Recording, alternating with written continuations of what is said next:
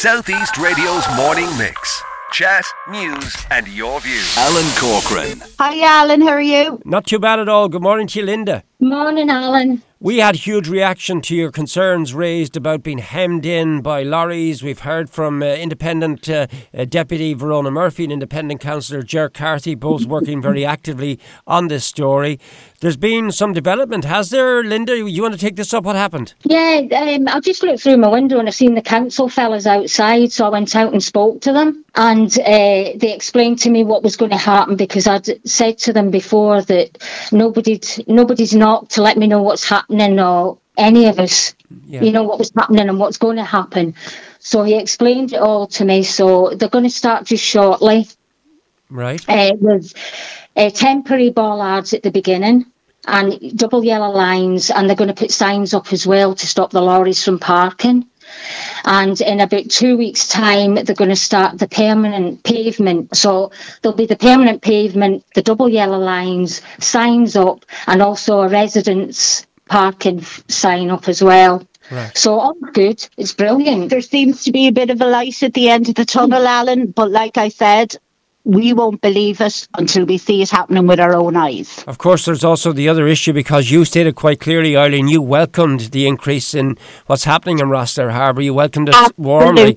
So now the issue is what happens to the truckers. Where do they go? That has to be sorted too, hasn't it? Yeah.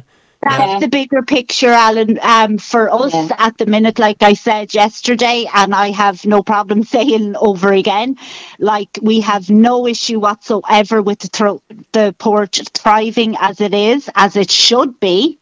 But the overall picture, yes, these truck drivers deserve proper facilities, parking spaces. We have nothing against those people whatsoever. But it is to the point where we have to concentrate on what's on our doorsteps. That's the bigger picture. I can't find a solution for that. None of us can. We're ordinary folk just trying to get on with our lives. The powers that be have to work that out, but that's something we'll be actively putting pressure on as well to hopefully sort for the whole community. The reaction we got was absolutely huge, because people, I think, they understand the right to get in and out of your property. I mean, sometimes it happens going into matches and things, but I think in your case, between the humming of the noise of the vehicles and access into your homes, both of you seem to have struck a chord with people.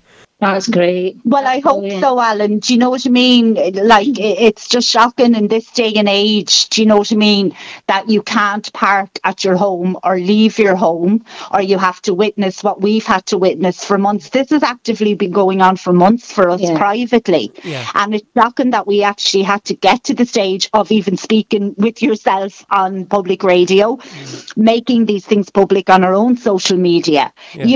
We don't want any of this sort of attention, but when something has to be done, you have to shout loud, and that's what we're trying to do. Anyway, you feel a little bit more reassured, the two of you?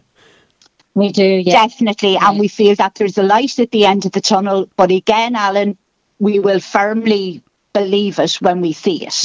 And also as well, we'd like to thank everybody for their support. Yeah, no problem.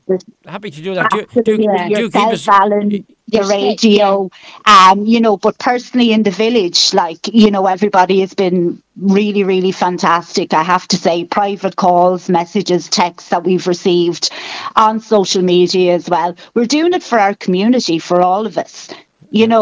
Primarily, I can only deal with what's in front of us. Here now, I can't find any solution to the bigger picture, the bigger problem. I wish I could, but unfortunately we can't. We're not in any position to do that, so we have to look after our own. But it's for the greater community as well, our villagers, our fellow friends and neighbours. Southeast Radio's morning mix. Chat, news and your views.